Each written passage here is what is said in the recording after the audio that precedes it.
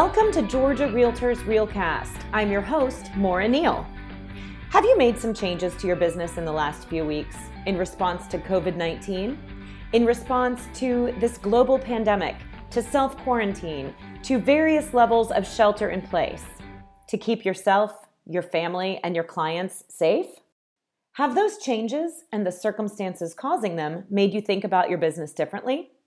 Have you begun considering which changes are temporary and which may be less fleeting? And which of those changes may actually make more sense in a more permanent sense? That's what my conversation is about today with Kenneth Jenne, Managing Director and CEO of Transcen, a consulting company which offers unique strategic business solutions for companies focused on the residential real estate industry. With clients such as Zillow Group, MoxieWorks, OpCity, Trulia, Homefinder.com, Primedia Inc., LendingTree, and the list goes on, it may seem like a conversation with Transcen's CEO may not be accessible or applicable to an everyday practitioner. But I disagree. A former realtor himself, and now one of real estate's foremost and most sought-after trend predictors, Ken is the perfect person with which to have this particular chat.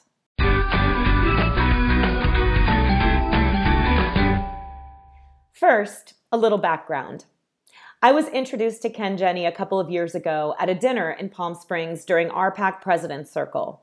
A group of us, who hadn't thought to plan ahead and make dinner plans, grabbed a reservation where we could. I gathered a group together, most of whose only connection to each other was that they knew me, and I knew them. Ken was the guest of a good friend, and we embarked on a lively and talkative dinner party from which we all parted fast friends. Isn't that sometimes the best thing about conferences? Our mutual friend introduced us. She told me that he had a background in real estate. I recognized his name, and I knew a little bit about him. For example, I knew that he writes for Inman News, that he owns a consulting company, and he was somehow connected to Trulia's early beginnings. But he's much more than that. In reality, Ken is a trend predictor. He's a former realtor, so he has a great perspective on our industry, but he's made a living and a reputation as a much sought-after consultant. Since then, I've read his Inman articles, I've devoured every blog post he publishes on his consulting site, as hungrily as we devoured that delicious dinner in Palm Springs. I've gotten to know him a little better, and we've had some inspired and inspiring conversations. He's one of those people I could talk to anytime for hours on end and never get bored because he simply has interesting and well thought out things to say. I can honestly say I've learned a lot from him. He's just one of those people who makes you think. Fast forward to late winter 2020. We're coming up on the busy spring market, and I know from reading Ken's blog that he's hoping to capitalize on that market too, as he has one of his own personal properties for sale. Then coronavirus comes to America. COVID-19 throws us all into varying degrees of self-quarantine and shelter in place, and we as realtors are forced to try to think about and approach our businesses differently. In the temporary sense. But is it? Temporary, I mean.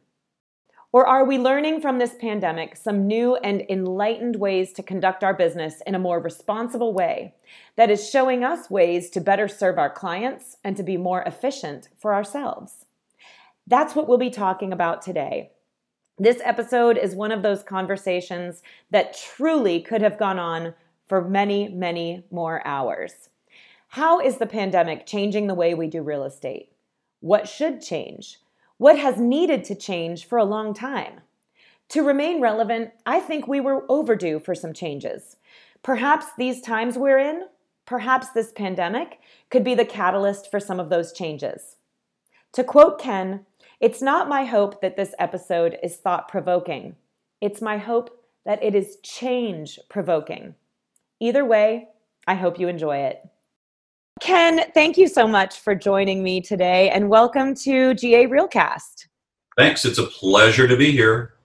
Well, I appreciate you. I appreciate you generously giving your time today and some of the opinions that most of the world only gets to pay for. So for you to come and share with the Georgia Realtor members and our affiliates is definitely an honor. And for those of you who don't know Ken, you can go to our show notes at GA Realcast and read a little bit more about him. Or, of course, you can visit his website, and that link will also be there in the show notes. But I like to think of my friend Ken as real estate's top trend spotter. What do you say about that, Ken? Well, I think trend spotting is great, but being able to predict trends is even more special, because trends are obvious and predictions are not, right? So you got to match the things up. And we work in an industry that admittedly and not so admittedly could use a lot of change. And nobody likes change. I think you said that earlier in a conversation we had. But change is the way to realize opportunity. You'll never know if you have an opportunity until you change and try something different. And it's amazing what the response can be from not only the industry, but the consumer. And as you know, I spend most of my time these days looking at it from the consumer back to the industry, which is really weird for an industry guy like me with 38 years in this business.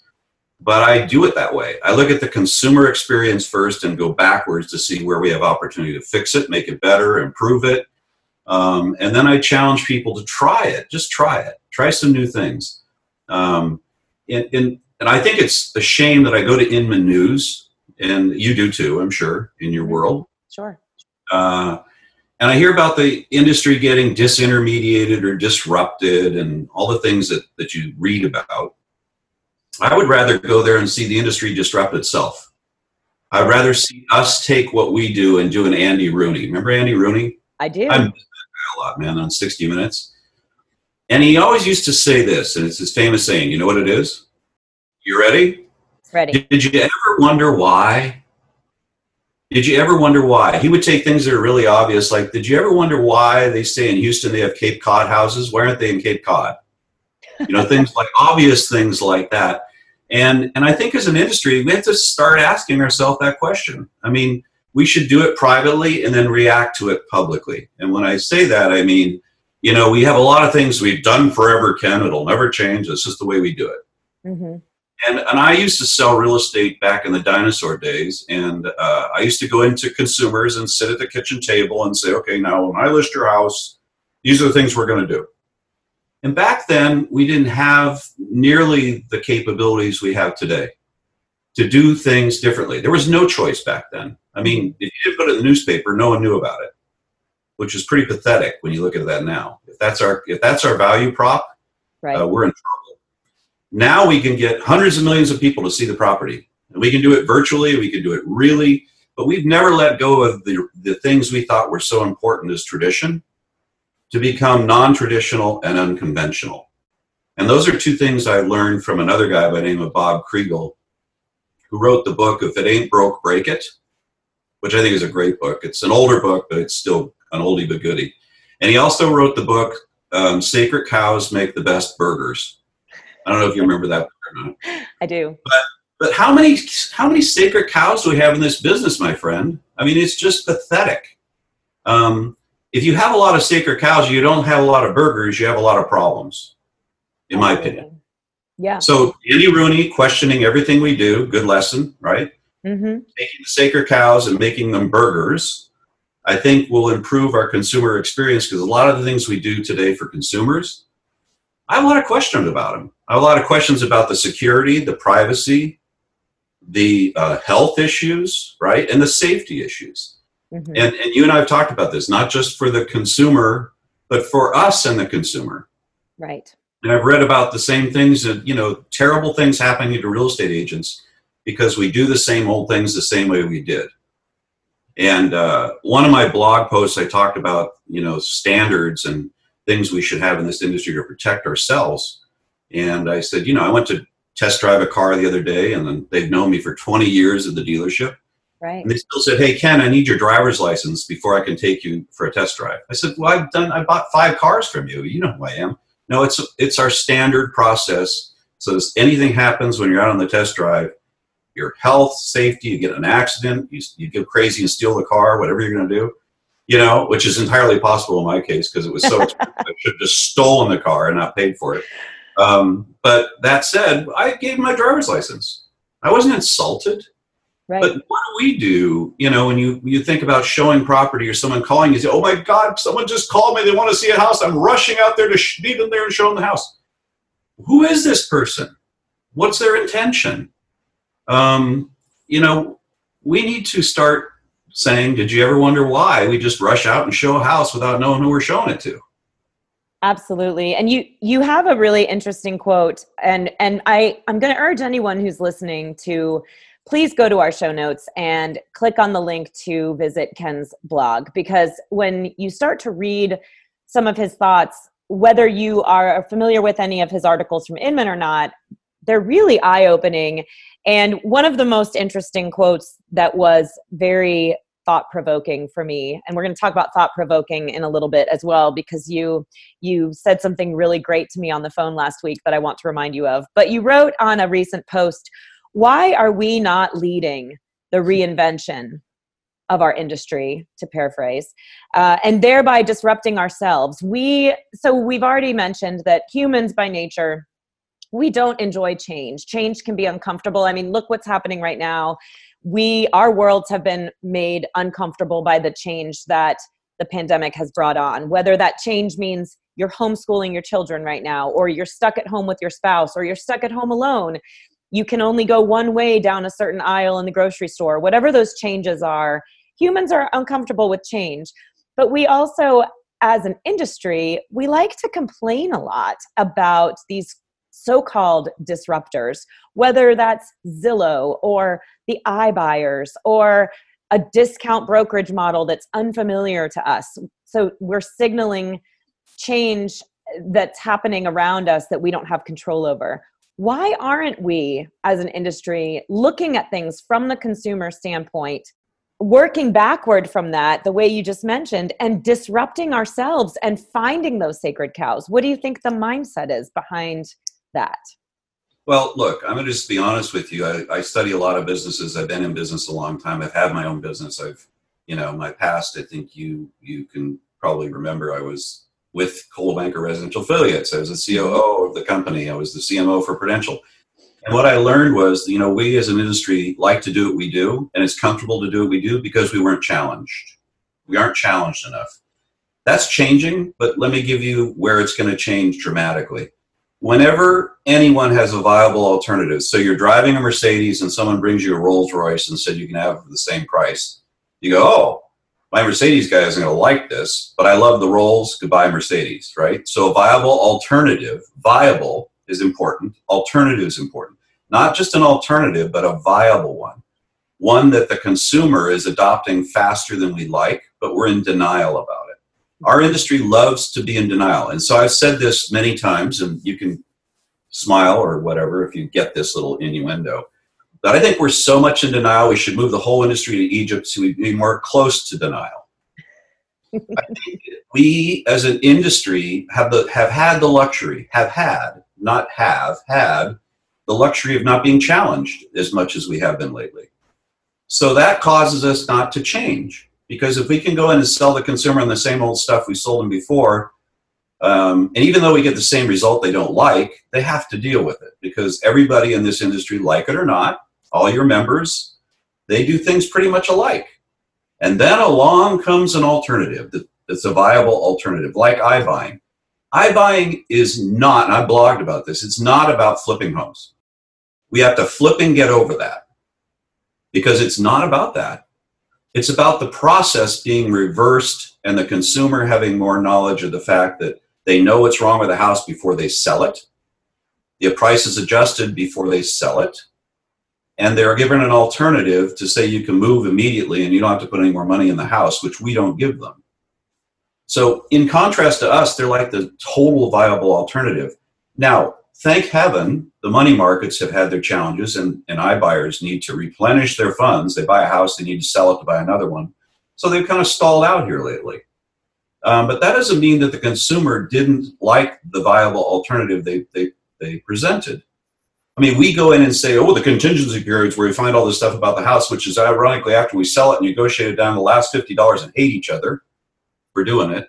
And then you go back in and say, well, we have an issue with the appraisal. Oh, we found something in the home inspection. Oh my God, the foundation, the geological inspection. Oh, the roof, the pool. I didn't talk about the pool. And then we wonder why we have this tremendously anxiety-filled and stressful transaction. Mm-hmm. So what the iBuyer said is, look, we're going to look at this fundamentally. And it's very much more like the REO business and the relo business. They institutionalized the transaction. So they looked at it as a non-emotional investor saying, we need to know all this stuff up front before we make an offer, right? We don't do that, but they do it. And the seller went, hey, that makes sense. That seems to make sense to me, because then if I know what's wrong with the property, what needs to be fixed in order to get in condition that you can resell it, I have to discount my price from market because that stuff has to be done on top of that. I get that. I understand that. We don't do that because we're afraid the seller will go, well, I don't want to pay for the inspection. I don't want to do that. Will you pay for it? We have all these preconceived notions of what the seller will do. Sell the seller on the value prop of doing it up front. I say value proposition. I shouldn't say prop. It's not an airplane.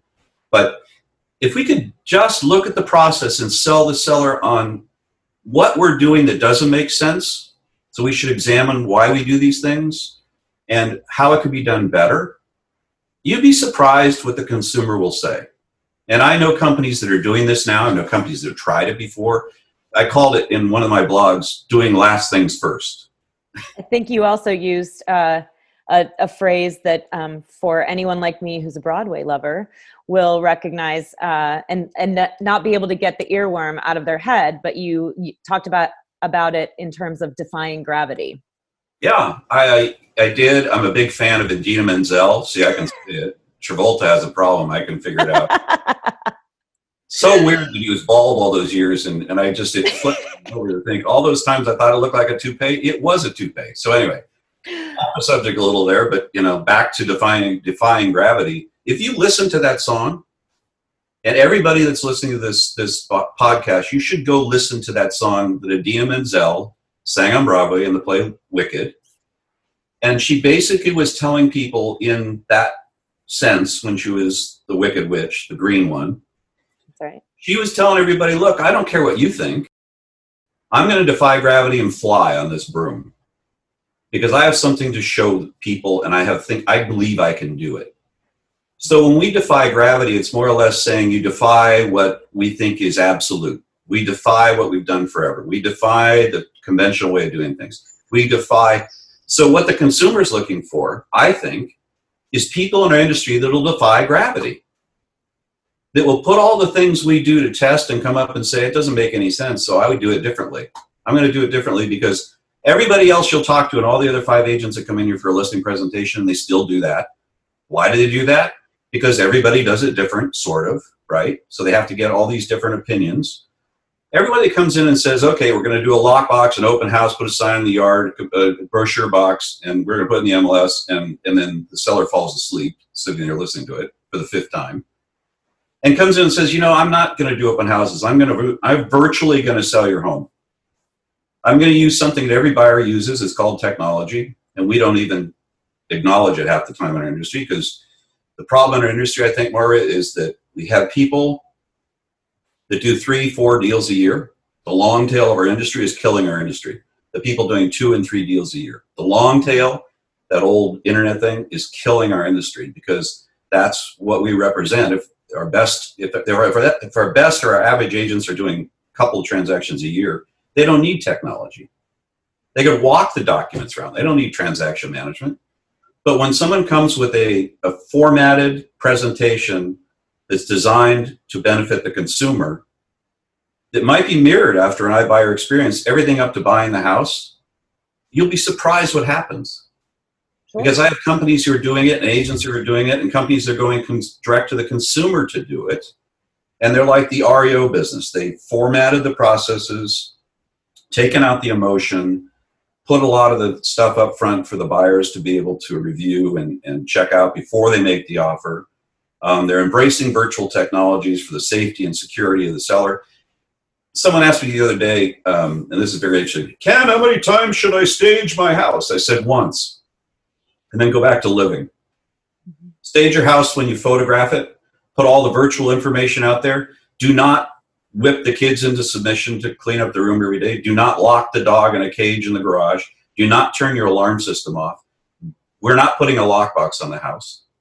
We're going to find a buyer, and then once they're absolutely certain that that's the house they want, I'm going to make one trip out there with them.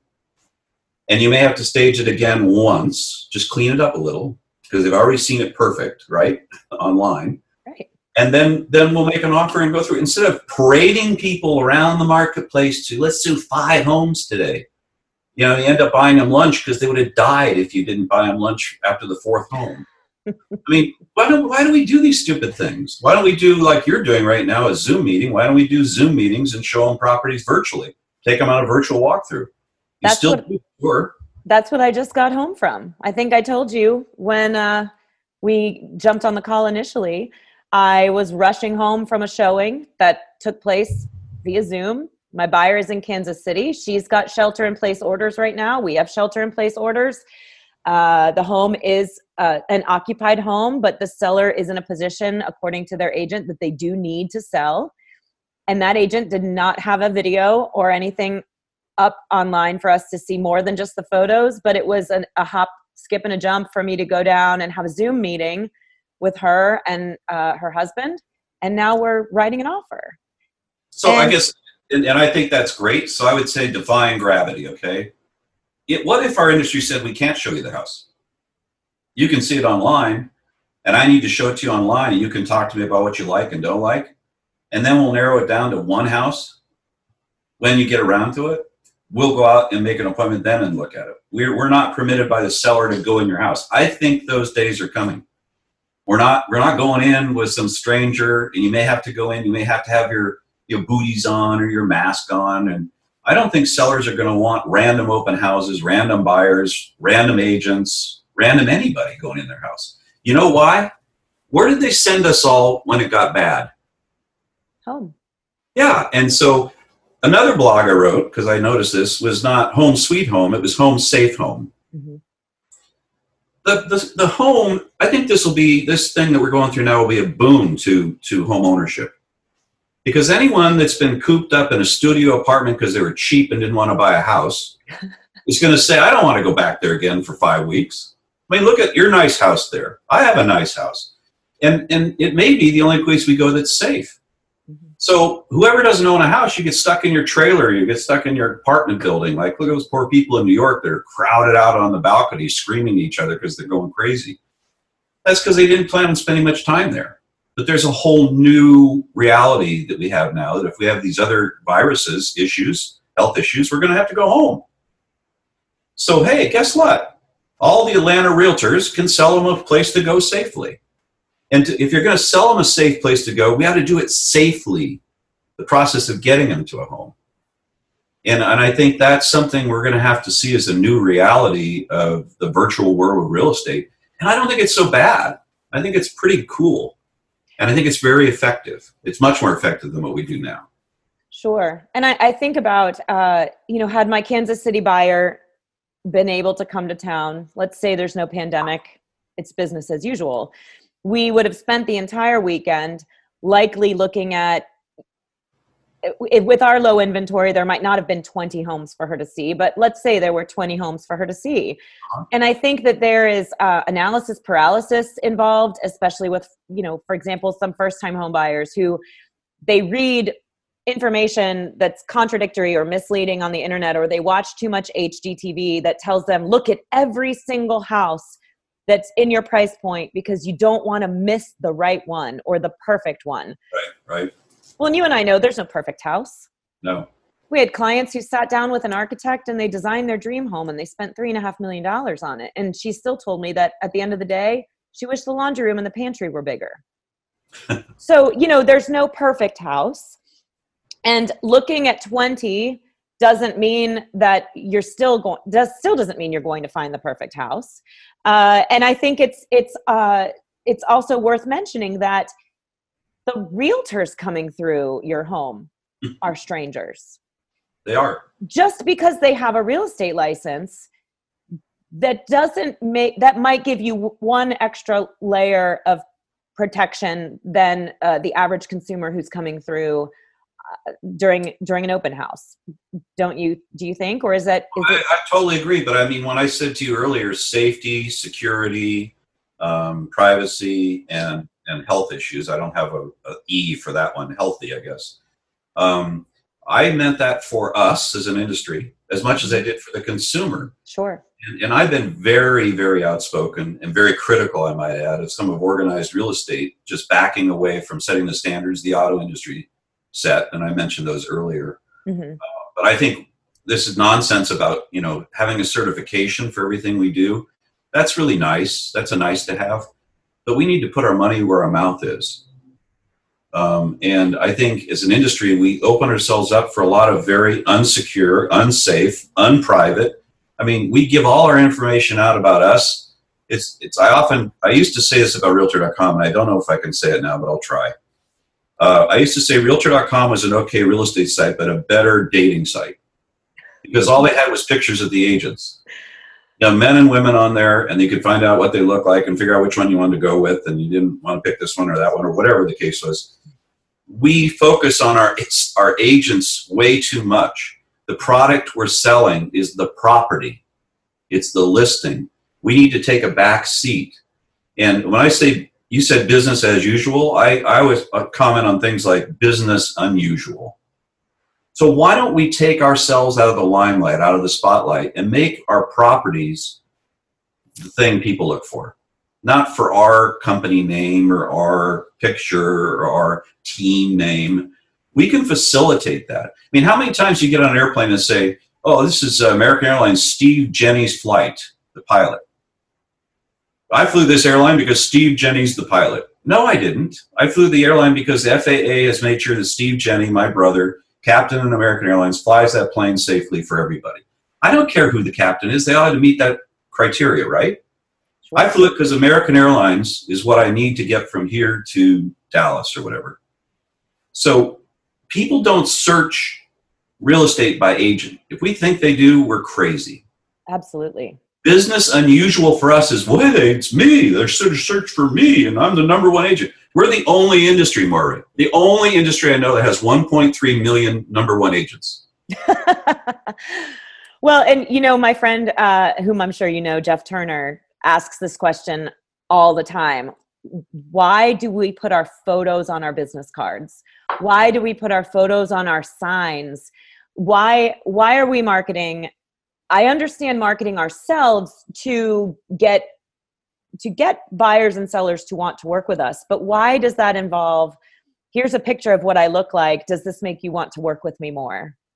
I see it as a safety issue. I think the people that allow that to happen need to redirect the industry and think differently. I really strongly believe that. As much as I do that you should have a proof of your identity before you go work with an agent. You should be able to send a picture on your phone of your driver's license. And I'll tell you this, I believe it. You should do a background check on that person before you put them in your car and drive them to an empty house. I mean, if you're really seriously looking at real estate, you wouldn't care about that. You'd say, sure. And you should know, some third party should know in an open house, for instance. What if someone came to my front door and I said, okay, you'd like to see this house, snap a picture of their driver's license, which is sent to a secure place, that if anything ever happened, they'd know who's in the house. Mm-hmm. They're not going to sign the guest book.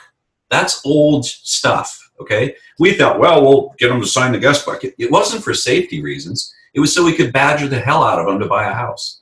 And they know that. So they're not going to sign the guest book. It's not, oh, if you don't mind signing my guest book, yeah, I'm here to actually steal everything in the house, and I'm going to tell you who I am, Mickey Mouse.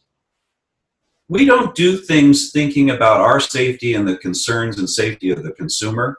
And that's why, to go back to one of the original discussions, that's why we get disintermediated and discounted so much.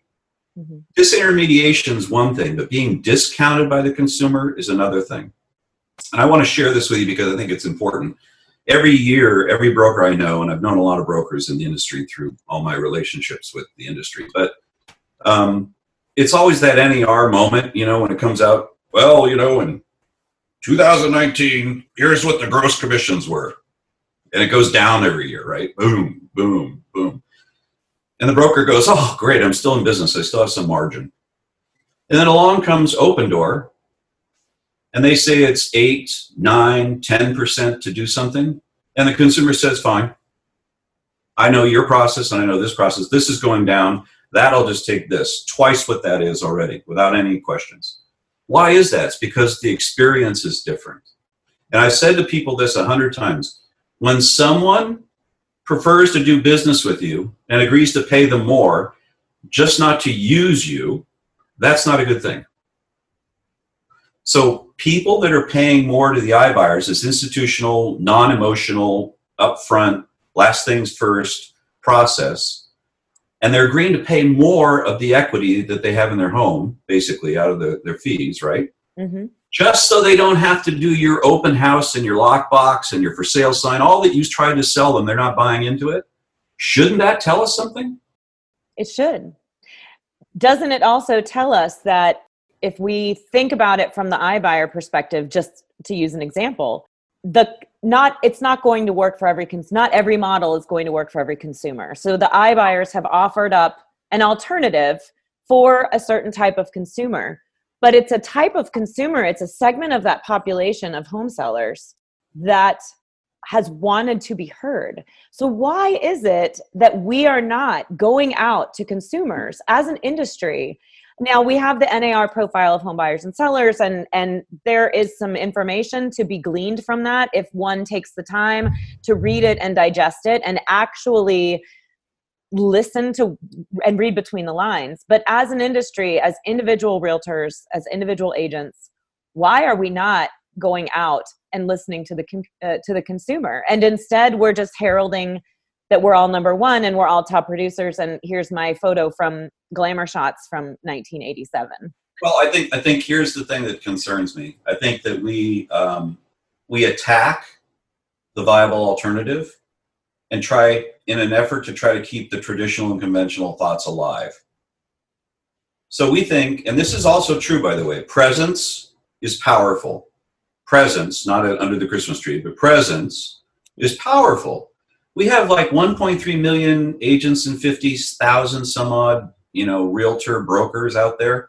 And we think that, hey, try to take us on. We have all the consumers controlled in our spheres and databases, and we're going to give them this choice, and we're going to outpower you guys. We'll just outdo you guys. We're out presenting you guys. We're out showing you guys. And so nothing will ever change. But we forget that there's 1.3 million realtors, but there's 300 million consumers. Mm-hmm. What if the consumer turns on us? Then we look pretty small, don't we? We sure do. Now, if you talk about the Opendoors and the Zillow offers and these people, or the Compasses, or whoever the hell it happens to be, it's like, oh, that's a limited number of people and we can outpower them. But you can't outpower the consumer. And there's a lot to say when you say the consumer gets a taste of something, they kind of like it, they never go back to your restaurant again. They don't like what you serve. They don't think what you serve has value. They don't think it's safe. They don't think it's secure. They don't think it's private. They don't think it's quick enough. They think it's too emotional. It's too anxiety. It's too stressful. If they decide that, I think, and I've said this before, and I don't want to shake anybody up on the call. People are going to say, oh, this guy, whoa, he's bad. Have you ever heard the thing tipping point? Yes. Okay. I think the real estate industry is not only reached its tipping point, it's tipped and doesn't even know it yet. I think we are in this fog of believing it's always going to be this way and we don't need to change. And why would we do that? Because it's just going to be tougher on us, or it's going to cause more work. We take the lockbox off the front door. We have to be at every showing. Yeah, that's right. You do. So let's make less showings. By doing it virtually and you have less showings and more security, it all works, right? But I just said two things the industry's having a struggle with: taking the lockbox off the front door and going virtual. Mm-hmm. Without that, we can't do that, right? It doesn't make any sense. And you can argue with me all day long about how that doesn't make any sense because everybody uses lockboxes and nobody uses virtual tours. I agree with you. But the minute someone does, you're going to look pretty stupid. I want to talk a minute about the technology piece because related to nobody uses virtual tours. So obviously, a way smaller percentage of the realtor population or the real estate agent population is using them than probably should be. We keep trying to add, specifically myself and my husband, my team, we keep trying to add something new from a virtual perspective so that the buyer for our listing can see as much of the property as possible, including some of the things that you talked about: a pre-inspection, a pre-appraisal, a floor plan, a virtual tour, a 3D virtual tour, all of the things that could help them to learn more about the property ahead of time. And we keep trying to add to that. There's a really, there's a great real estate speaker. You may know him. He's kind of the face of Box Brownie. His name is Peter, and he's from Australia, and he's at a lot of the big, well, now he's sheltering in place at home in Queensland.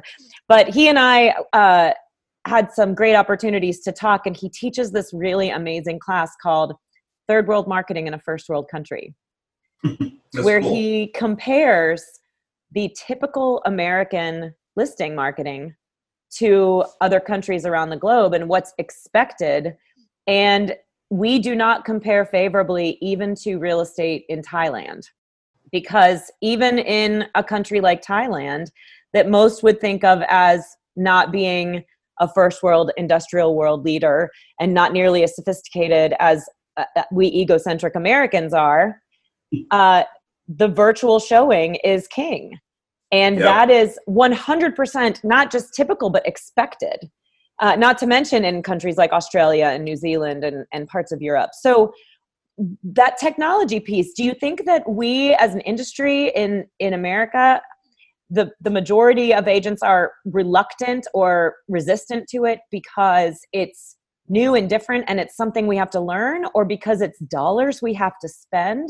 What do you think the resistance is, or that it's just change and we just say, why should we do that? We used to have MLS books. Look how far we've come. Aren't we fantastic? Because now we have the internet. I think it's one of the easiest answers I'll give you for the whole day. Okay. We look at technology as how it enables our business to do what we want to do, not as technology that enables our business to be more valuable to the consumer. So in my example where the long tail of real estate is killing us, guys doing 2 deals, some deals, no deals. I said, well, isn't no deals 0? They said, yeah, but it sounds better when you say no deals. Better than 0. So I said, all right, we'll go with that. So they look at it, go, hey, I don't need transaction management services. I don't need virtual tours. I only did 1 listing last year. Okay, what's that got to do with anything? What's the consumer experience when they go to that listing? What's the consumer experience when they buy that property from you? It has nothing to do with us. It has everything to do with showing our consumer that we have value. And here's the problem. We've been trained somewhere by the parents of real estate, you know, the is latchkey kids or something. I don't know what the hell happened to us. We were told if you don't look busy, they won't think you're worth the money. Okay, so I'll be over to show you the documents this afternoon and take you to lunch to show you the disclosure document. You know, it's like, oh, wow, then they're worth more money because they came over personally and showed me the documents. That's not the way the consumer looks at it. We think we have to look busy, so we want to automate what we do, when in fact the consumer wants us to automate what we do because they don't even like us. They just want to buy the home.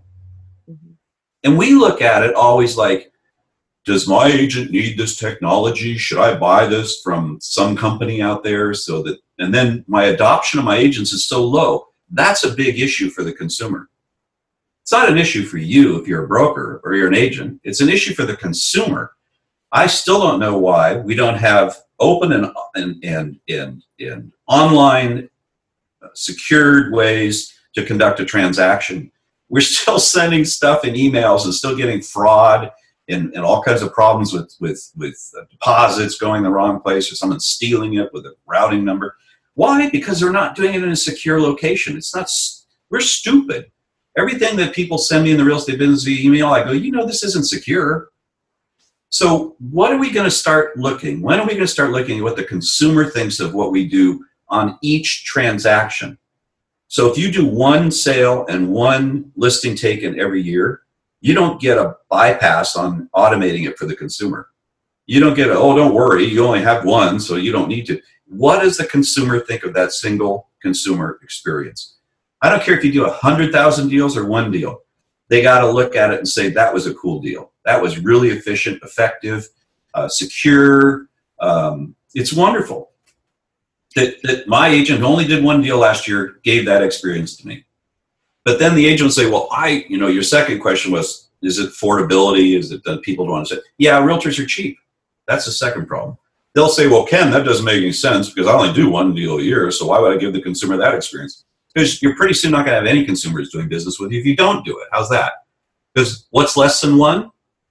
Zero. No. Zero. No deals. So, no, don't say zero. Say no deals. Yeah, okay. See, you're making it sound good too. No, that was sarcasm, my friend. Yeah, I know. But I'm just saying to you that we have to start with consumer first mentality. Let me give you another thing I did once. So it's kind of fun. We'll make this fun instead of being so you can tell I'm a little passionate about this stuff. So I said to someone one day, here's something Jeff Bezos would never say. He's the CEO of Amazon, as you know. Mm-hmm. You ready? I'm Jeff Bezos. Okay. Thanks for that idea. I think it's really great. I understand the consumer wants to get their stuff within a certain amount of time. They want me to tell them when it's going to show up. I think that's all really good, but I'm warehouse guy centric. And I want to tell you that I can't push my warehouse guys any stronger and faster than I am. They show up like 4 or 5 hours a day and they play ping pong and they do what they want to do. And if they want to get it there in 2 days, that's fine. Sometime I'll get there in a week, but I'm not going to push them. If I pushed them, they'd all quit. And I don't have any control over them anyway. So tell the consumer, we think that's a cool idea. We'll get around to it one day. He would never say that. What Jeff Bezos would say is, if that's what the consumer wants, let's build something to get it to them that way. Let's up the standard in our warehouse. Let's cause efficiencies. Let's be non-conventional. Let's cause it to be more effective. Let's get more people if we need them.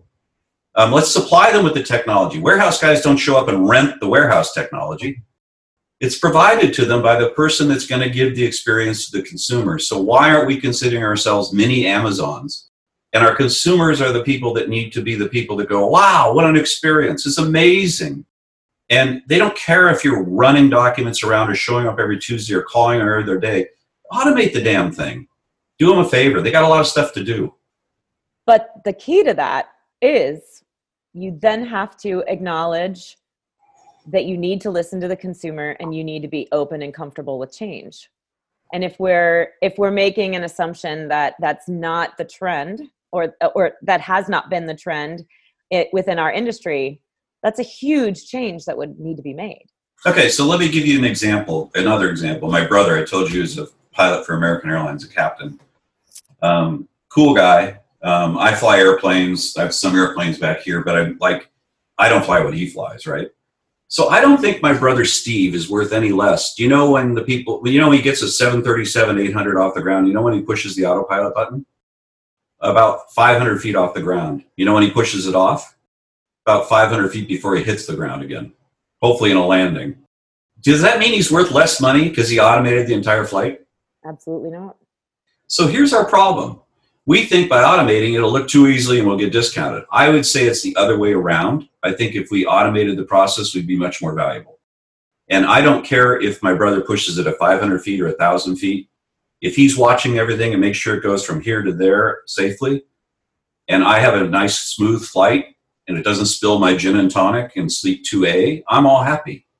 I don't care less what he's doing up there. I got from here to there safely. If a consumer wants to buy a home and they want to see it online before they go, and they want to tour it online, and they want to see an online open house, and they want to see a 2D floor plan, and they want to see staging in an empty house, and then they go buy it, that's cool. That's what we should do. And the consumer will say, that was a really great experience. And you say, but Ken, I didn't do anything. I just got the pictures and put them online. That doesn't mean you're going to be less valuable. There's other stuff you're going to have to do to negotiate the transaction. But let's make the transaction by design something consumer loves. Let's do it like Jeff Bezos does it. Let's build it from the consumer experience back to the industry. And part of our challenge is we have a lot of independent people in this business, right? Independent contractors. We can't tell them what to do, Ken. Well, we did it in REOs. We've done it in relocation. We found the people that wanted to play by the rules that someone else created and backfilled them into the industry, right? I mean, in relo, if you've ever done relocation deals, they have their own rules. You can't be that independent. But if you want their business, you pay their fees and do it their way. Mm-hmm. REOs, everybody was flocking to the asset managers when the market died in 2008, but they had to learn a whole way to do business. I worked for Carrington, who's a huge hedge fund and sold 175,000 homes in the downturn. And I went over to learn what they do as an asset manager. And I went in and I said, oh, how do you look at offers? And they said, well, we rank them and stack them. Were 7 qualifications: price, closing date, financing terms, conditions, so forth. I said, well, where's the letter from the seller about the tree house that your kids loved? Said, we don't look at that, Ken. That has nothing to do with the transaction. So they look at it, make a business decision, and go, you're the winner and the rest of you lose. And to a certain extent, that's an extreme because they control the listing, right? It was their listing and their process. We control our own listings as realtors. We can control the process, right? We can decide whether we use brochure boxes and ugly signs and put lock boxes on the front door and let strangers in and open houses and put stupid pictures online that aren't even labeled and all out of order and fuzzy and take them with our own little cameras. I mean, we can do that lousy experience. Or we can provide the consumer with something they go, this is amazing. These guys are valuable. Look at all the work that went into doing that. And now I can look at it in my hotel room in Buckhead 24/7. Right. But if I can't, and I go online and I had someone list one of my properties just recently. I won't name any names and I won't name the property, get in trouble. But it's a $4.5 million home, okay? And so I went to look at it. The first picture was this really nice picture of the powder room. I was like, is that the picture you want to see when you pull it up on Zillow? That was the first picture? Yeah. And then the next picture was the front elevation, and the next picture was the master bathroom, and the next picture was the living room. And I was like, I don't even know what I'm looking with. I don't even know the spatial relationship to the rooms. Is this a 2-story house? I guess it is. I'm not sure. So what did I have to do? A buyer would have had to call my listing agent or call the agent that's on the Zillow or Realtor or Trulia or whatever it is and say, I need to see that house. Why? Because it's such a lousy presentation of the house online. They had to see it. Mm-hmm. Why don't we take that away? Why don't we make it 3D dollhouse and walk through and open house online? And if a buyer's interested, let's go online with them on Zoom and show them the house, walk through. I have some questions about the house. Well, let's go to that bedroom and I'll tell you what I've been, whatever. I think we need to look at it like Jeff Bezos would look at a business challenge. And I don't think we have, because we've had the luxury of not being challenged as much as we're going to be challenged. Sure. And I am, people say, Ken, you're just so hard on the realtors. I go, well, look, you always hurt the ones you love. I've had hundreds of thousands of agents have sort of looked for my leadership or whatever in the franchise world of Coldwell Banker and Prudential. And others have relied on my advice about technologies and other things when I do my consulting work for clients. And I think sometimes you have to shock people into changing, Sometimes they have to just say, oh my gosh, could that really happen? You go, yeah, it could happen. And they go, wow, then we better do something, because you make a very compelling argument that we could get taken out this way. That's why I say what I do. I really care about the people in this industry, and I don't want to see them go down with the ship.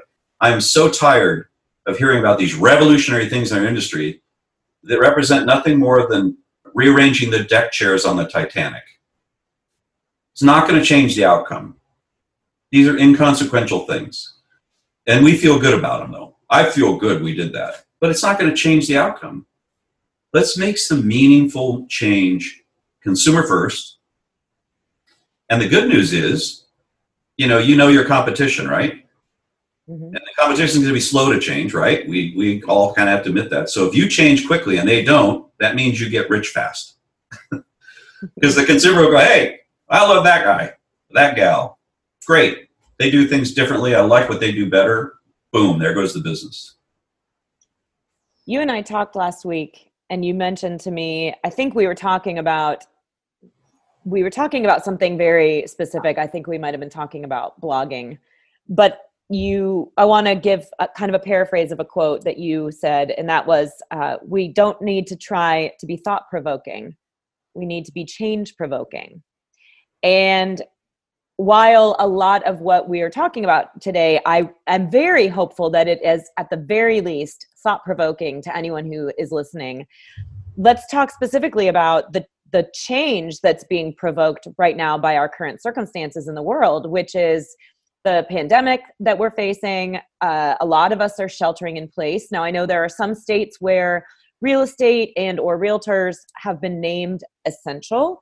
There are others where that is not the case. There are others where there's a very gray area and it's been very vague, which I think is probably beneficial to those who do need to buy and sell currently. But there are changes that are being provoked by the pandemic, forcing us to change the way that we're doing business, at least in this short term, with the exception of the things we've already talked about, like potentially changing the way we look at houses or how many houses a buyer may view now as we hopefully find ways to narrow that and do virtual showings, et cetera.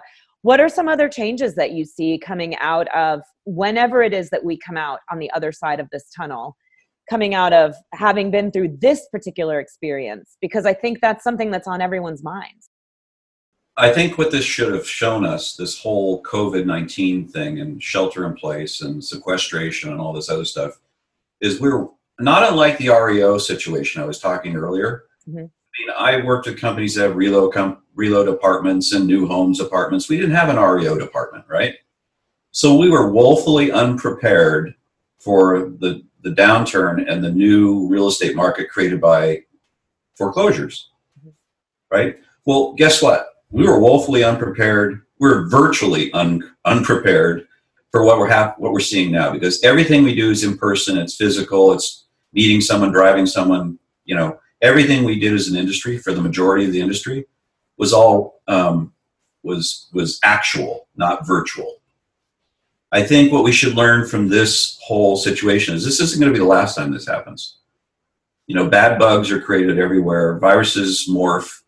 Believe it or not, my degree is in biological sciences, medical technology, and biochemistry. So I can tell you that with a degree in those things, I can tell you that viruses won't stop at whatever we're going to do to try to stop them. They change, they morph. They change better than we do. Mm-hmm. And I think what we should learn is we were really unprepared to be able to sit here and do business during this time, because so much of what we did or what we have right now doesn't allow us to do that. We didn't prepare listings to be virtually seen on Zoom. When we go to look at listings that we haven't been in ourselves, we don't know what rooms we're looking at. Right. You know, I don't know how many buyer's agents have taken me into properties and said, I said, is this your listing? No. Okay, so why are they selling? I don't know. What room is this? I don't know. I've never been in here before. Let's go look and see. That's not going to be acceptable anymore. A buyer will walk into a property and already know the property, just looking for details, the way it sits in the neighborhood, the lighting, the whatever, the details. They already know. We love the kitchen. They aren't even in the kitchen yet because they've already been there. They've already looked around in the kitchen. I think we were woefully unprepared for the virtual world that's facing us tomorrow. And I think we better get with it. And I think it's not going to be a huge change. It's just an education of the sellers, which they'll all love, by the way. Guess what? No more random open houses and strangers walking through your house. No more lockbox on the front door. No more thousands of people coming through your house, only a few that want to buy your house. How could they not like that? Right. Guess what? You don't have to whip your kids into submission so they make their bed every day. You don't have to cage your dog up. The dog will love realtors now because it doesn't have to be caged up. No more turning off your alarm. I mean, put a sign in the lawn. What's it tell you? Alarm's off. Come on in whenever you want. There's a lockbox on the front door. Okay, easy target. Why don't we think about these things, and then we're prepared now for REO, right? Everybody's prepared. We go through another downturn, economic downturn, not virus downturn. We're ready. People know, exactly what to do working with asset managers and what they require. They know now what a BPO is versus a CMA, stuff that what's a BPO? We know now. And so I hope that we come out of this with the knowledge that we now have an open door, no pun intended, an open door to the new virtual reality that we're going to be living in going forward. There's a virtual reality in our industry that will cause it to be better for the consumer and better for the industry participant. I think to an extent, those of us who are already doing some of these types of things have the responsibility to teach consumers who are selling that this is something that they should expect. Would you agree with that? Yeah, but let me just go the Ken Jenny thing on you, which you would expect me to say. So here's the deal. Zillow won the battle because they took our 623 ridiculous MLSs that we should not have 623 of, that were geographically confined, right? You even have 2 of them in Atlanta, which I won't even get into that. And they put them all in one place, right? Mm-hmm. So the consumer said, hey, if I want to go look at Aspen or Miami or anywhere, I just go to one place. I don't have to go to the public-facing website that FMLS put up in Georgia, and then I go to the public-facing website in Miami. I can go one place and find all this stuff. You being really good at what you do, you getting it, isn't enough, because they'll go to those places where all those listings are aggregated, and they'll see some with random stupid photography, some with virtual walkthroughs, and some with no dollhouse, and some without a floor plan. We need a standard in marketing to bring the entire industry online, finally. And when I say online, I helped Sami and Pete start Trulia, one of the things I did that was a lot of fun in 2005. I was their consultant, and I like to tell people there was 2 founders, a consultant, 4 engineers, and 6 T-shirts. That was Trulia in December of 2005. And I proudly stayed there 10 years until the company went public and was sold to Zillow. And then I went on to work with the guys at Zillow for, that was over about a year ago. So I probably had a 14 years long stint with those guys. And what I learned is that what they did for the consumer first was to take everything to one place. What we need to do now through our local efforts is to make sure that what they get from us, what's syndicated to them, is consumer ready and makes us look good. It makes us look like we get it and we understand the industry and we understand the consumer's concerns. But we can't do it with a couple of people. It's got to be a standard that we set for ourselves to assure that no one can come in and disintermediate us. No one can come in and do it themselves. And if our MLSs won't support it, get rid of them. If our MLSs say, well, I can't send it to Trulia or Zillow because they don't support it, get rid of them too. We have a lot of power as an industry, but not as 1 or 2 people that get it. We have power in 1.3 million realtors and 50,000 brokers who are realtors to say to those people, you serve us. You serve us. We don't serve you. So for once and for all, if the MLS doesn't support it, get a technology that does and call me when you're done or else you're gone. We need to do that as an industry, because if we can't get these things that are supposed to be serving us to work with us, we'll never get ahead. You know, now I'm working with virtual technology companies that are saying, well, the MLS won't support that technology because they were built in 1802, you know, CoreLogic technology or some, come on, Rapatoni, they can. I mean, come on. This is not rocket science, right? So they say, well, what are we going to do? They say, well, we'll go around the MLS. We'll give it an MLS identifier and go around and just give it to the portal. I said, then what good is the MLS if they can't syndicate what we need to get to the portal or what we need to share with each other? That's not a workaround. We need to blow it up and fix it. So one, I would comment is it's great that a few people get it, but everybody needs to get it. 2 is that the people that serve us need to be able to show that value to the consumer, hundreds of millions of people in portals. If the portal's not doing what we want, we need to get them to do what we want. And we can do it only by saying, if you don't do it, we're actually going to do something other than the stupid broker public portal, which is a total failure, or Upstream, which is a total failure. We need to just fix it. We have the power to do it. We have the presence to do it. But we can't do it with just a small percentage of people who get it. Does that make sense? It does. And I want to go back to my question. Do you think that it's also our responsibility to teach the consumer? And actually, I said seller, but I want to amend that and say to teach the seller and the buyer that Absolutely. Should absolutely be their expectation when they are selling a home. That's what their listing agent should be doing for them. Or when they're buying a home, that's what they should expect that listing. Every listing that they see should have that dollhouse, the 2D and the 3D floor plan, Absolutely. virtual tour, a true video too, not a photo slideshow. I know, no, not that where you move across a photo and then you go off to some horrible synthesized musical background. Yeah. some bad music that they wouldn't even play on a movie. So anyway, I sold real estate, surprisingly enough, when the dinosaurs were running around. I told you that. And the company that owned me was Sears and Roebuck Company, this one-time merchandiser that was the largest in the world. See how things change? Oops, what happened there? So they had this thing called the Sears Home Buyer Discount Program, the Home Seller Discount Program. You're not old enough to remember this stuff. So I used to go in on every listing presentation and go, well, you know, Mr. and Mrs. Seller, here's what we have. You can go buy discounts on paint and fencing and wallpaper or whatever the heck at Sears you want to buy. And next guy that comes in, because I know you have 4 guys coming in, ask them for their program, because I'm sure they have one. But why would you list with someone who didn't have one? And guess what the sellers would do? They sit there, you know, nod off during the next guy's presentation. They go, tell me about your Sears Home Buyers Seller program, whatever it was, you know. And they go, well, what's that? Well, the discounts we get on things to fix up the house, because you just told us our house sucks and we need new carpet and new paint. And they're going to give us a discount over here at Coldwell Banker. And you do that too, don't you? No. Nice knowing you. So I set a standard by challenging my competitors to meet my standard. Right. So you do the same thing. I know you do. You go in and say, look, people may tell you that you want random open houses and you want lock boxes, but I'm going to tell you, I don't believe that. And they're going to go, finally, someone gets it. And you're going to go, everybody else that'll come in here, that's the first thing they'll do. They probably have a sign in their trunk. Throw a sign in the card, put it up, and let's get the damn thing on the market. I wouldn't do that. I'd say, let's do a little homework before we do that, and let's maybe not tell the world yet about it. Let's do our homework and make it a better transaction. And then when we do, we want to be choosy about who comes to your house. It is your home, safe home.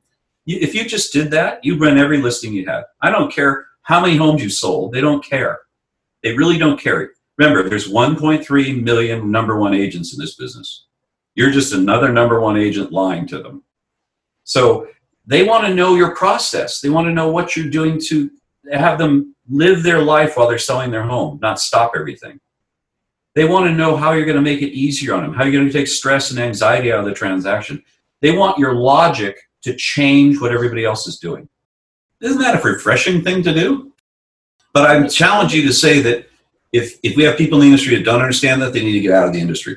Because if we don't do it as a total industry, we'll be discounted because of the long tail that won't do it. It's the long tail that's killing us.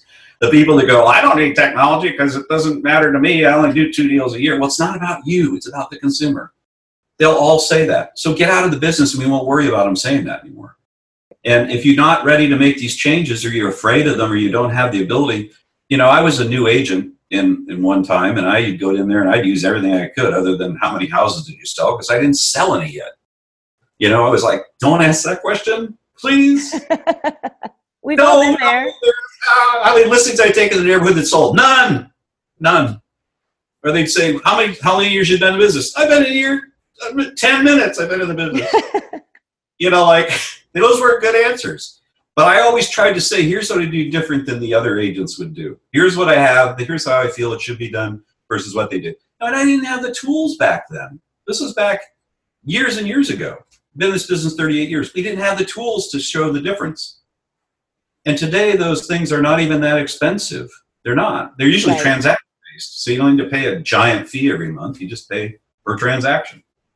Well, and the affordability, I think, for a lot of the technology that we're talking about has come down substantially in the past couple of years by thousands of dollars for some of the things like the 3D virtual tours and the 360 tours. But you made a really great point that I want to expand upon just a little bit before we kind of start to wrap up, which I'm sad to do because I feel like we could sit and have this conversation all day. We may lose listeners eventually. But you made the point about the new agent who maybe, you know, when that consumer is going through the list of questions that they've been told, whether they read it on a blog post or they heard it on HGTV, these are all the things that you should ask every agent that you interview. How many houses have you sold? How many listings have you sold? How many years have you been in the business, et cetera? What I love about newer agents these days, and everyone likes to talk badly about millennials, and actually I think we've kind of exhausted that line of thought, and now we're on to Gen Z, right? We're on to, you know, criticizing this new group of YPNers that are coming into the business. What I love about it is those Gen Y and Gen Zers, to a greater extent than the Gen Xers with me, they have grown up asking the question, what's in it for me? Mm-hmm. So they have a unique ability to kind of flip that script and answer that question for the consumer. Let me tell you what's in it for you. These are all I might not have sold any houses yet. And I've heard some of them give their elevator speech. I haven't sold any houses yet, but I'm going to tell you exactly how I'm going to sell yours. Or I'm going to tell you exactly how I would want it done for me, and all the technology that I know how to use because I've grown up learning new tech at the drop of a hat, because that's all their world has been. So when we as veteran agents discount the ability of someone newer who is newer in the business, and when we, for example, it's prevalent here and I think around the country to look at an agent's license number or to look in the MLS and look at the number of sales they've had, and to make snap judgments about them and their ability to negotiate against you or to get a transaction to the closing table. Some of those transactions are a lot more pleasurable and efficient and smooth when you are cooperating with those agents than some of the agents who have been doing this for 20, 30, 40 years and think that they know it all. And that's not every agent. I don't want to make blanket statements, but I just think that for us in the industry to discount those agents when consumers clearly aren't discounting them, there's a disconnect there as well. Yeah, I mean, I would say an experienced agent coming to me now with all the old stuff that's being done, I would say, that they have a greater percentage of people they put through terror than someone new. Because the new person's going to look at it like you and I have been talking, okay? And look, I've got a 92-year-old mother, okay? She's pretty with it. If you threaten her, she'll call the police on you. If you steal her purse, she'll get really upset. If you were to take her car keys and run away with her car, it's insured, so she'd be really ticked. But if you took her iPad, she'd kill you. She would take you down like in 5 minutes. You're not taking my iPad. So I don't buy into this Gen something stuff about the experience. I think Gen person, Gen consumer, would have no argument with the things we've been talking about right now. I don't think it's a mindset of the individual. I think it's actually the experienced people that have done more transactions poorly and gotten away with it, where they're taking our reputation down because they put these people through these terrible transactions full of stress and anxiety. Those people need to go away. The most experienced people that put a number of people through that, a whole bunch of people through that, are going to be tromped on by people that appeal to the Gen person. It doesn't matter age. Age doesn't matter. The consumer experience that is delivered by Amazon, my mom is Amazon Prime. Mm-hmm. She goes on and orders stuff on Amazon. She's 92 years old. Well, that's why she needs her iPad. That's right. And she says to me, Ken, why would I do it that way? Then they deliver it in a day. And sometimes I have to help her with the search and narrow down the product and say, I'll buy it for your mom and send it to you. And I'm here in Southern California in Orange County. She's up in the Bay Area. And I can order, like she says, Ken, my Gen Air knobs are worn out on my stovetop or something. And I go online and I send them, and she's got them the next day. She picks them up at the front door and puts them on herself. But just because she's 92 doesn't mean she doesn't get it and doesn't know a bad experience from a good one. I think we're all humans. We all have, kids go on airplanes and go, I hate this airplane because their food sucks, or I don't like the seats, or whatever. Adults go on and say, I've had the same idea. It's like we provide a very valued service that I think is going to be even more valued when this COVID-19 thing passes. Mm-hmm. It is the safe place we can go. I've been stuck in this place for 5 weeks. I have homes in the Bay Area, in Idaho, in Utah, in Park City. I can't get to them, right? It's not safe for me to go. So I better be somewhere where I can live a while and not go stir crazy mad or think, what am I doing? What's my life? 5 weeks of my life in this dump? I mean, people will put more value on their homes. They'll require them to be more safe and secure. They're going to put expectations on us we've never seen before, but they're not unreasonable and they're not undoable. We can do all this stuff. We just have to wake up to the fact that maybe, just maybe, all those transactions we've done, 5.2 million, 5 million a year, whatever it is, for all those years, maybe weren't the ideal way to treat the consumer. Just maybe. And if we understand that and there's ways to fix it, we better get on with it. And it's good news for us, and I'll say this just openly, it's good news for us that some of the people that come in our industry, you know, like EXP or Keller Williams or Compass and all these other companies that are all probably members of your association, all they've been doing is competing for the same old agents. If you really think about it, Keller Williams, profit sharing, pyramid, EXP, equity sharing, revenue sharing, you know, Compass, signing bonus. They never changed the experience. None of those companies have changed the consumer experience. It's still an open territory for us. Any broker, any agent can still do it.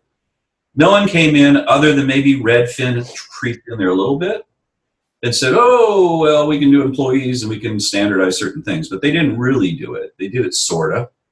But someone who's going to come in and really do it is really going to upset the apple cart. I mean, I've said this open, and I don't have any reason to say it, so don't think I'm giving away any secrets. But what would Jeff Bezos say about our industry? If he went into to trying to take over this $6 trillion business that we have, a little bit of money there on the table, right? Well, how would he do it? What would Jeff Bezos say?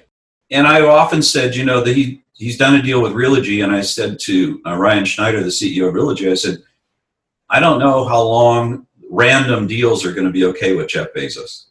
We better standardize something. We better do something and make it so that it's an Amazon Prime experience. It's not now and then, it's every time, right? Mm-hmm.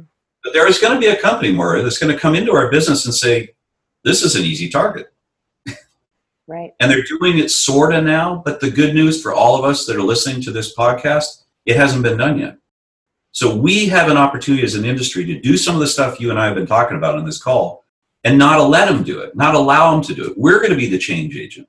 We're going to make ourselves uncomfortable for a while. We're going to weed out the people that don't get it. And we're going to provide the consumer with an unbelievable experience. So the next time the NAR gives us the numbers, we're worth more money. That's what I'd like to see.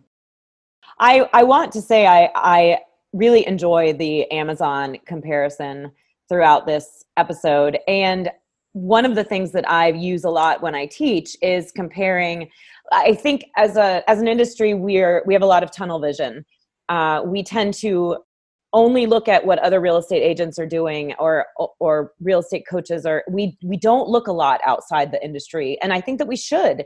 I like to talk a lot about the hospitality industry. You know, what are your expectations when you stay at a Four Seasons versus a Hampton Inn? Or, you know, what's the white glove service experience versus something that, you know, is quick and efficient and pretty consistent? What do you expect when you dine out? There's a great book by Danny Meyer called Setting the Table, who's a restaurateur in Manhattan. And he talks about teaching I'm sure you probably have it behind you on your bookshelf. But I look at like 0 to 1 by Peter Thiel, the guy that started PayPal. Right. Good to Great is an old one. Blitz scaling, the end of business as usual. There's a good one. We need to, as industry, I agree that wholeheartedly, we need to stop reading about ourselves and read about someone else who did it better. Absolutely. You know? And I think that there's so many examples in business. I've often said this is kind of a little cliche. It's one of the oldest ones I came up with years ago. We're in the real estate business. What would the business of real estate look like? We're in the real estate business, but what would the business of real estate look like if we could really do it right? And we have to admit, first of all, the real estate business is not the business of real estate, right? It's a thing that we've made, that we've designed, that no longer works. The business of real estate is totally different than being in the real estate business, because that's what is, and this is what could be.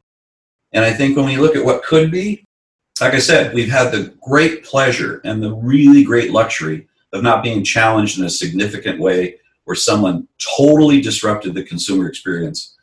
The little view into that, you said, you know, tunnel vision. The worst thing about tunnel vision is when you see a light at the other end of the tunnel and it's a train. Okay, so the iBuyer, which is also an iSeller, which is also going to become an iTrader. Think about that one. I sell my house to an iBuyer. They have a house for sale. I trade it. Where's the realtor? Answer, not there.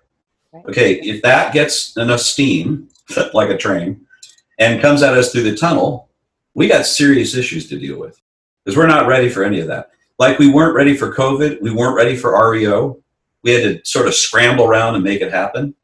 We need to start getting proactive about what we're ready for. And I think the train at the end of the tunnel could be anything like what the iBuyers want to do. Hey, we got a great little respite here. You know, they put themselves on pause, and we should be moving fast forward while they're on pause. What are we doing? Sitting around doing nothing? We have this time to do this. Let's prepare for when everything comes back on and we hit play again and take them out. But we need to organize some kind of movement. Maybe you'd be the good person to do this because you're influential about everything you do in a good way, to get people to say, we're all in. You know, Tom Ferry says that all the time. We're all in. My biggest concern is when we were supposed to be all in, Tom said this the other day on a call I might have mentioned to you earlier. He says the biggest problem in our industry is 600,000 people furloughed themselves. Think about that. They weren't prepared for this, so they just went out of business temporarily. Right. They couldn't do business virtually. Isn't that sad? It's because they were stuck in the old model where everything was physical and everything had to be this and touch that and get in a car and do this. Hopefully we'll never go through that again. Hopefully we could still be working like you just said you were today in a virtual environment all the time. And if we all had to go back home, we'd still keep doing business, right? You can still show a home that someone's sequestered in virtually, right? You don't have to go in there. They could be in there, but you don't have to go. These are the kinds of things we need to start doing. And I love, code of ethics. I love all the things that we do to try to make the realtor a better person. I think the practitioners will change the business of real estate. Organized real estate's in the real estate business. Practitioners like you and the people working hard in Georgia to serve all the consumers in the market need to be the change agent. That's not the job of organized real estate. That's just not the job. It's not the job of the FAA to change American Airlines and the way they treat their customers, right? American Airlines, Delta Airlines, United Airlines, they're all the same damn airplanes. I mean, they're all flying Boeing 737 somethings. It's Southwest and American and Delta and United that changed the experience that caused me to have 7 million miles on American Airlines in my lifetime, or 3 million miles on Delta, which I do. Mm-hmm. And I never fly United. I can't stand United. I just don't like what they do. I don't like anything about what they do. And I don't like Southwest either. I want a seat. And I want it, like I said earlier, a 2A with a gin and tonic. I want that. That's my requirement. But I'm just saying, we can, as an industry, make these changes. There's nothing prohibiting us from doing that. And I just wish there was some change agent that could stand up in the industry and say, let's all do this. I think it would be really great. And I like the fact that you like my Amazon comparisons, because if you just ask yourself, what would Jeff Bezos do? We need bracelets. WWJBD. Yeah, that's right. That's it. It took me a moment. So, but you don't know this, and I can tell this about you because I've known you a long time, and I know that how aggressive you are and how proactive you are. By example, you're going to change people for the good in this business. You're going to cause other people to go, what's she doing over there? Shouldn't we be doing that? Aren't you sorry you asked? I am not. I'm thrilled that I asked. I think this has been one of my favorite conversations. I want to read one more passage from your most recent blog post before I ask you our final question, which I'm asking to every guest. But you wrote in your most recent blog post, which was from April 6th, the title of which I really, really liked, "In the Trickle Down of a Global Crisis, No One Ever Stays Dry." But you wrote this: "More connects us now than separates us. And that is no more evident than it is as scores of companies and their people are reaching out now, not to be more competitive or to ask for more, but to be more compassionate and to ask for less." And I think about that. When I read that, I read it over a couple of times before this call. And I think about that in terms of not just what a lot of realtors have been preaching. Preaching is the wrong word because it has negative connotations, but have been talking about a lot over the last few weeks about reaching out to your clients in your sphere of influence and asking, how can I help you right now? It's a difficult time for everyone. Not having a sales pitch, hopefully, not posting tacky memes about being essential on their Facebook pages.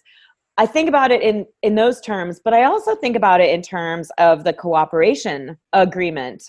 Most notably, what we all agree to when we post our listings in the MLS. But I feel that in so many situations, especially in the last couple of years, for me personally, in transactions, and I hear this with a lot of my colleagues, it's almost a battle between the two agents in a transaction from day one.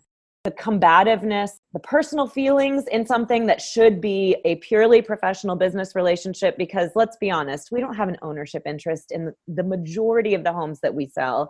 And our fiduciary duty to our client is, if I have a willing and ready seller and you have a willing and able buyer, our job, while keeping negotiation and fiduciary duty in mind, is to have a meeting of the minds and get those parties to where they want to be, which is the closing table. And so when I look at that quote from you, it's no more evident in scores of people reaching out to be more, not to be more competitive, but to be more compassionate. Do you think that there's a chance, and maybe this is the teeny little piece of Pollyanna in me, because I did love my Haley Mills movies growing up. And I do tend more toward the cynical and the pessimistic these days as an adult, but maybe it's that little bit of Pollyanna in me.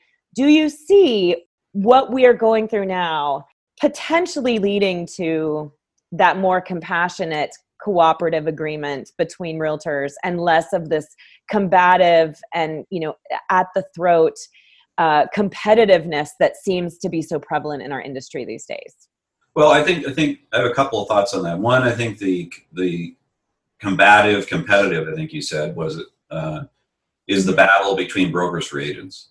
I mean, that's all we're seeing. I mean, let's be frank. I mean, it's Compass trying to steal someone from Berkshire Hathaway, and Berkshire Hathaway stealing something from Sotheby's. That's in our little B2B world, right? Business to business world.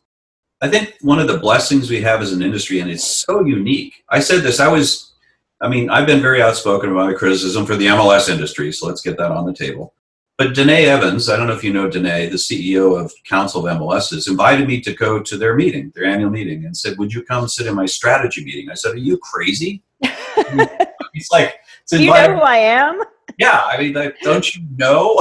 And she said, Ken, you're a professional. I know you'll treat yourself, handle yourself that way in the meeting. And I said, of course I will. But I said, I can find something good. It's not Pollyanna. I can find something good in anything. I mean, there's two ways to look at things, either from the good side or the bad side. I prefer to do it from the good side, but when I don't see good, I have to go bad to get good, if you know what I mean. Mm-hmm. So in that meeting, I told, I think there was about 25 major MLSs in this closed door session. There's 800 people at the conference, but only about 25 people in the room. And it was being moderated by a moderator, Brian Barrero at 1000 Watt. And he said, Ken, I don't know why you're here. And everybody said, yeah, isn't he the guy yeah, he's that guy. And he said, well, what do you think of this clear cooperation thing, which I think you were just alluding to? And I said, well, let me tell you what I think. I think in terms of what we are as an industry, it's a glass half full. Okay, let's start with that. And 3 people fell off their chairs and died right then when I said, glass half full. And I said, here's why I think that. Unlike any industry I know in the world, and I study lots of industries, right? I study what people are doing to be successful. We are one of the few industries that can lay down our competitive arms to be cooperative. Let me say that again. We're laying down our competitive arms to be cooperative.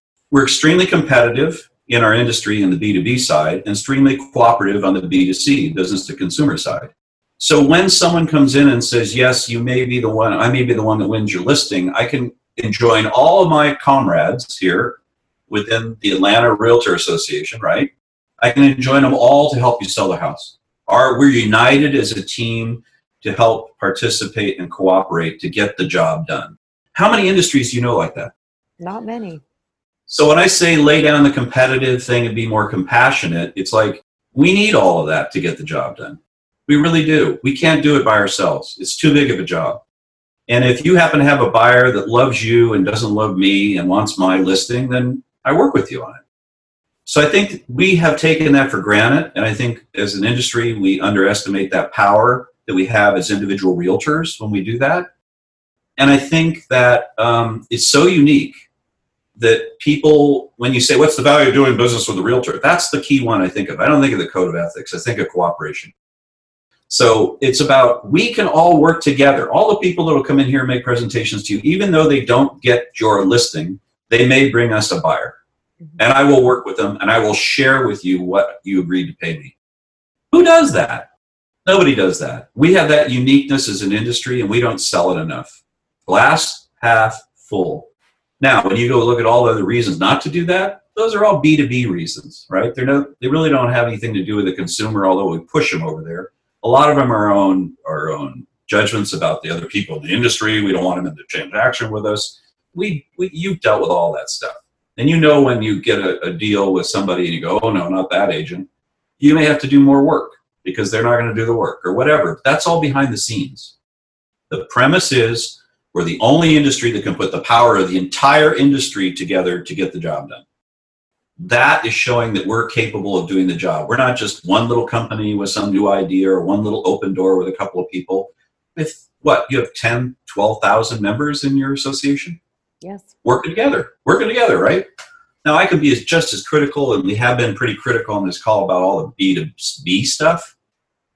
But on the B2C side, I see that as the strongest benefit of organized real estate, as long as we can keep the integrity of that in place. When we let people in the industry that are going to destroy transactions, it's going to discourage people from cooperating. If we don't have clear and high standards for who comes into the industry, we're going to suffer because you won't want that person in your transaction because they don't know what they're doing or they're unscrupulous or whatever the case is. We need to govern that and monitor that on our own.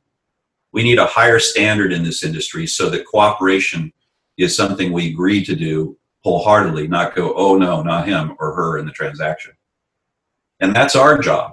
We have to keep that system clean, right? We have to keep the people highly qualified.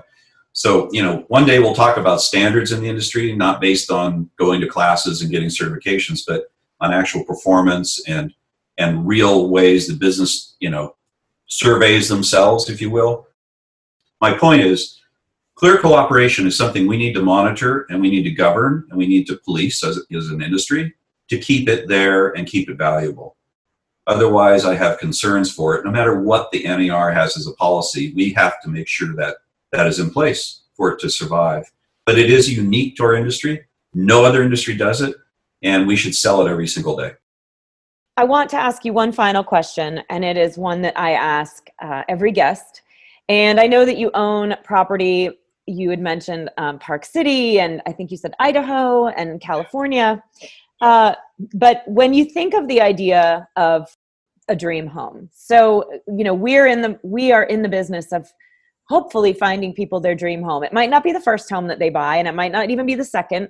It might be a vacation home or whatever. But when you think of your ideal of home, of a dream home, the home that you wouldn't mind weathering a pandemic in, if money and location and work obligations and commitments were of no concern and no object, where would it be? What does it look like? Talk to me a little bit about your dream home. You'd probably be surprised to learn this. I have one big home that I told you about, and it's actually a family home I took over when my father passed away. And it's currently where my mom lives, but I took over full responsibility for it. But my other homes are small.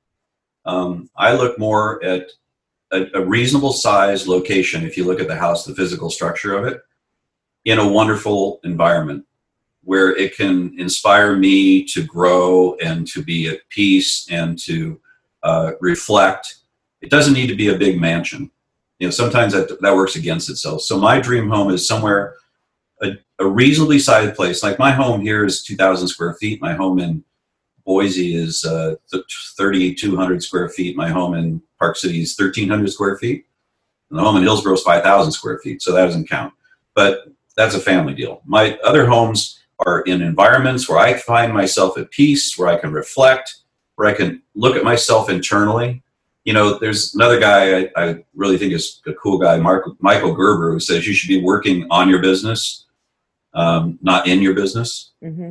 I I think you should work on yourself more than you go out. Before you go out to tell anybody anything that you think is true, you should test it within yourself and make sure that it's good advice before you ever give it to somebody. I don't tell people things because I think it sounds good. I tell things because I know they're good. And I've proven it myself. So I need to be somewhere where I can totally get around that. And I've picked various environments. I have a beach environment here in Orange County. I have a mountain environment in Park City. And I have different personalities when I go to those different places. I have different vehicles and different things I do up there in the mountains that I do down here.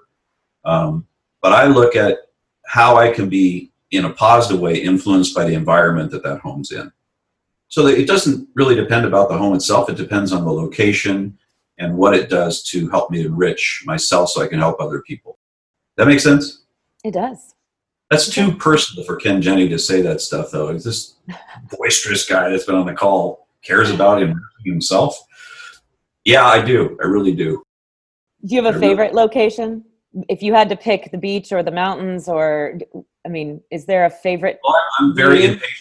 I'm a very impatient guy. I'm very demanding on myself. So I go to places and go, gosh, I'm glad I'm in Park City, open it all up, go out on the deck, I'm going to sit and watch the geese on the lake and do all this stuff. And I get tired of that after a while. I go, yeah, enough of this. So close it all up and come down to the beach and in Orange County and then go out in the sailboat and do other stuff. And then I go, oh, I'm tired of this. I'm going up to Boise and I'm going to go play golf with my friends and do stuff, So I'm a pretty impatient guy. And I love all those environments. I just don't want to be any one of them for a long period of time. I like the differences in the different locations. They do different things for me. They cause me to be a different person. And then when I get on a plane and go somewhere, you get what you get. It's me. And I'm on a plane a lot. And I enjoy it. No, I know, not right now. Unless I'm flying it, then I'm not going to be on it.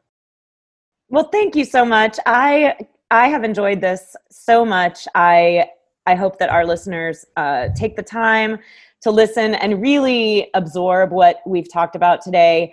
I appreciate your insight and your transparency and authenticity and just your generous willingness to share with me and with our over 40,000 members here in the state of Georgia at Georgia Realtors. So thank you so much, Ken.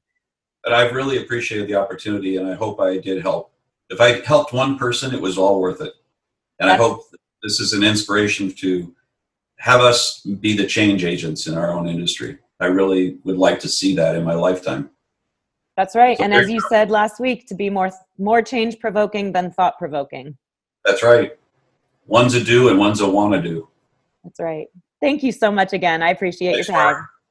Thank you very much.